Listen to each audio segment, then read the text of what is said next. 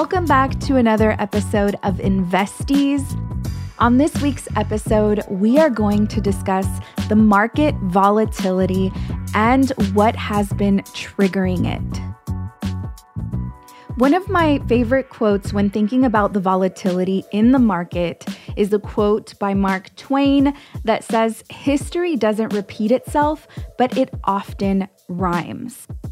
Before we get into current triggering factors that are making the market volatile, I want to get into the history of September and October in the stock market. I feel like when we look at past data and past trends, it sort of helps ease our mind, and it does rhyme.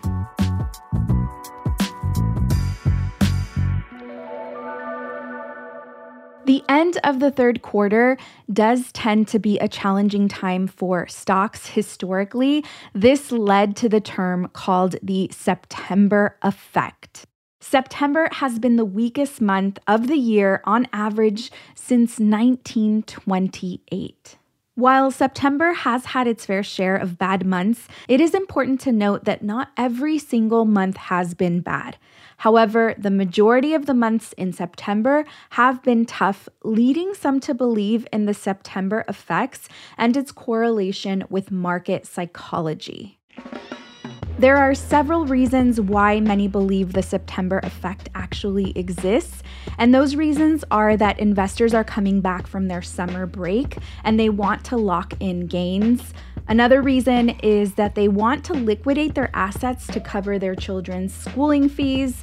And then the last reason is that they want to lock in gains for potential tax losses before the end of the year. I want to talk about these three reasons because when I first started to dive into the world of investing, I was mind blown by the way rich people think. Now, this is your reminder as we move into this conversation that the top 10% most wealthiest people in this country own 90% of the stock market. The core reason of the September effect is that investors want to sell any stocks of theirs that made money. A potential reason can be in order to pay for their child's education. When you open up a brokerage account to begin investing in the stock market, it asks you, why are you opening this account? There is a drop-down menu when you fill out your application, and in the drop-down menu, one of the reasons is this account for your child's education? Can we just take a moment to process that? Wealthy people purchase stocks in order to finance their child's education.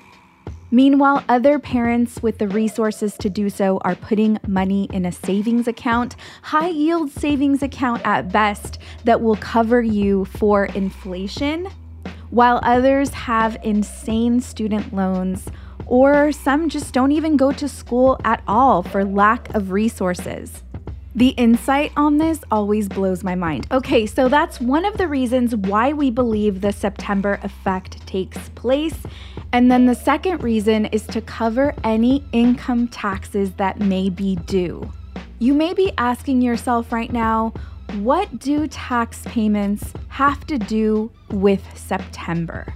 September is the end of Q3. October 1st is the beginning of Q4, and it is also the drop-dead date to pay for any income taxes after receiving an extension. One thing about wealthy people is that they are going to leverage everything they can leverage, including an income tax payment extension, most especially if that extension is interest-free. In this case, the leverage is time. They are buying themselves time either to make more money, potentially in the stock market, like we're seeing in this example here, where you have an extension, it's interest-free, and you get to potentially make more money because the investment sits longer in the stock market. So the other belief is that many people are selling their stocks in order to pay for taxes, which is, by the way, Another option on the drop-down menu when you are opening a brokerage account. Is this an account you're going to use to pay for your taxes? This is the way wealthy people think. They are leveraging the stock market and publicly traded companies not only to pay for their child's education, but to also pay for their taxes. I get so worked up about this and so passionate about it because these are real life-changing strategies. And they're strategies that can revolutionize the way we think about money. Yet, these strategies are not made available to us. We don't learn about them in school.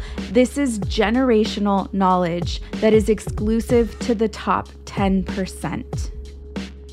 We're going to take a short break, and when we get back, we are going to discuss the actual triggers that have affected September and are also affecting the beginning of October, as well as October's historical trends.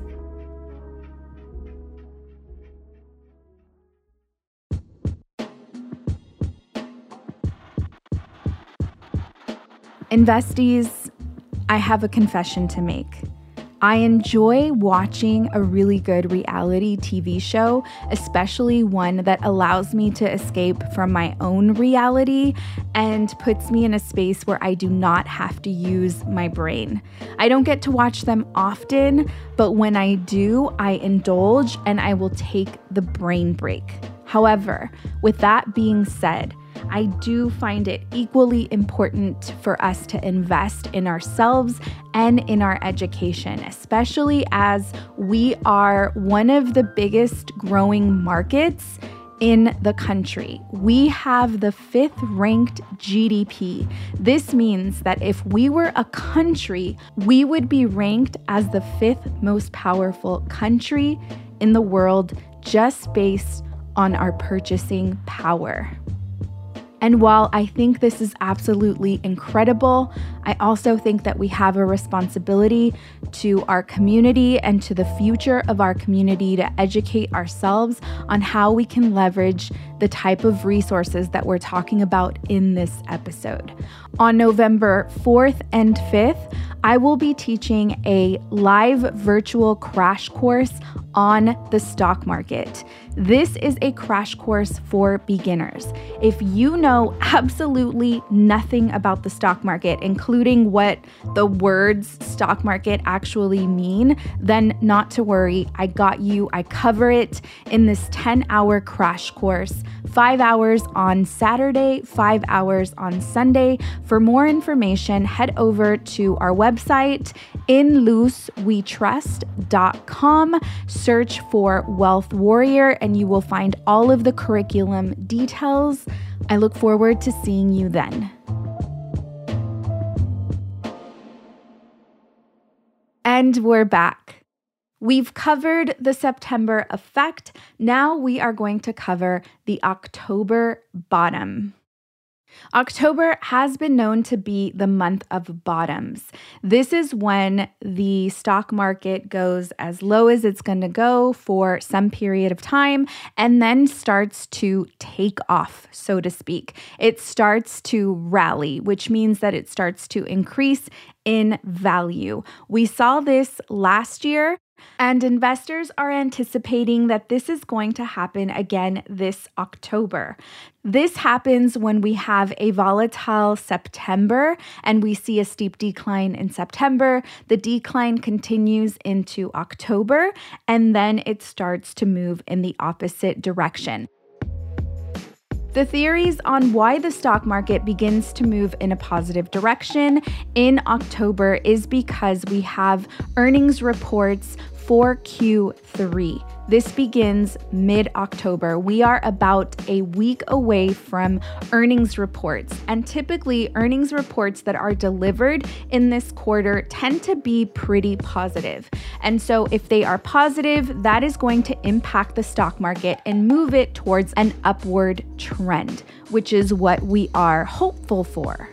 Just a reminder that this is based on historical trends. It doesn't necessarily mean that it's going to happen, but it means that oftentimes it does. For example, if earnings reports just come in extremely negative, then this could potentially send the stock market down even lower. It's really going to be dependent on earnings reports and how good those companies are reporting, as well as other important key data information pertaining to inflation and job reports, which is what we're going to get into next.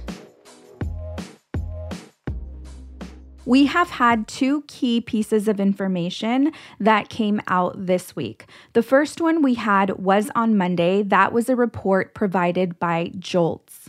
JOLTS is U.S. labor data that helps measure job vacancies. JOLTS reported that we had 9.6 million job openings, which is incredible. It means that the economy is really strong. That information sent the stock market plummeting. You would think that positive information like that would send the stock market up even higher, but that's not the case. Don't let this confuse you. Let me explain. The stock market is mostly fearful of interest rates going up even further. And if we have a strong job report, then this can potentially signal to the feds that we need to continue increasing interest rates. In order to lower inflation, the Fed is trying to create pain in the market. This pain mainly impacts the middle class. The inflation that is currently taking place, that is inflicting pain on the poorest people in this country. It doesn't necessarily impact the middle class like those living on the poverty line, where the main focus is to simply put food on the table. The costs of eggs matter. The cost of bread matter. And while yes, inflation impacts all of us, it impacts the middle class in a much different way than it impacts the families living in poverty. We've talked about this several times on this podcast. And so when we have a strong job report, that indicates that the economy is still strong and the feds need to raise interest rates even further. Again, this potentially hurting the middle class even more, and then eventually hurting publicly traded companies overall, because it can throw us into a recession. On Tuesday this week, we received a report from ADP and Stanford Lab. This report lets us know how many jobs were added to the economy. So to recap, the JOLT reports was a report that indicates how many job openings there are. That report was for the month of August. The ADP report that we received on Tuesday is a report that tells us how many jobs were added to the month of September. That report came in much lower than expected, meaning few jobs were added to the month of September. This is negative news overall. Only 89,000 jobs were added in the month of September, according to this ADP report. And what was actually forecasted was 153,000 jobs. And the amount of jobs that we added in the previous month for August was 180,000. So this is a relatively negative number and is the most negative number that we've seen since 2021. This information sent the stock market soaring on Tuesday. It was positive news for the stock market, overall negative news for the economy. But again, the stock market is fearful of interest rate hikes. And this report signals to the feds, you've done enough pain to the middle class, stop what you're doing, no longer raise interest rates, because the Fed is reviewing all of this data and making their decisions based on it. We have another really big monthly report that is being released this Friday based on our employment situation in the country, a report that's also produced by the Bureau of Labor and Statistics. This is going to either confirm the ADP report or confirm the JOLTS report released on Monday. So it is a big week this week in terms of job labor statistics. The biggest takeaway this week is that the stock market is unpredictable. Despite us having historical data to make speculations on the market, what is important here is that we are learning about economics and historical trends, how to navigate these trends and leverage them so that we can be strategic on our journey to building generational wealth. If you're enjoying Investie's podcast and you're finding the information beneficial, please consider heading over to Apple Podcasts, rate and review us. This helps us with getting visibility. Investie's podcast is a Cosmic Standard and In Luz We Trust production. I'm your host, Linda Garcia. A special thank you to our team, Eliza Smith, Jacob Winnick, Asia Simpson, and Nina Gensler Debs.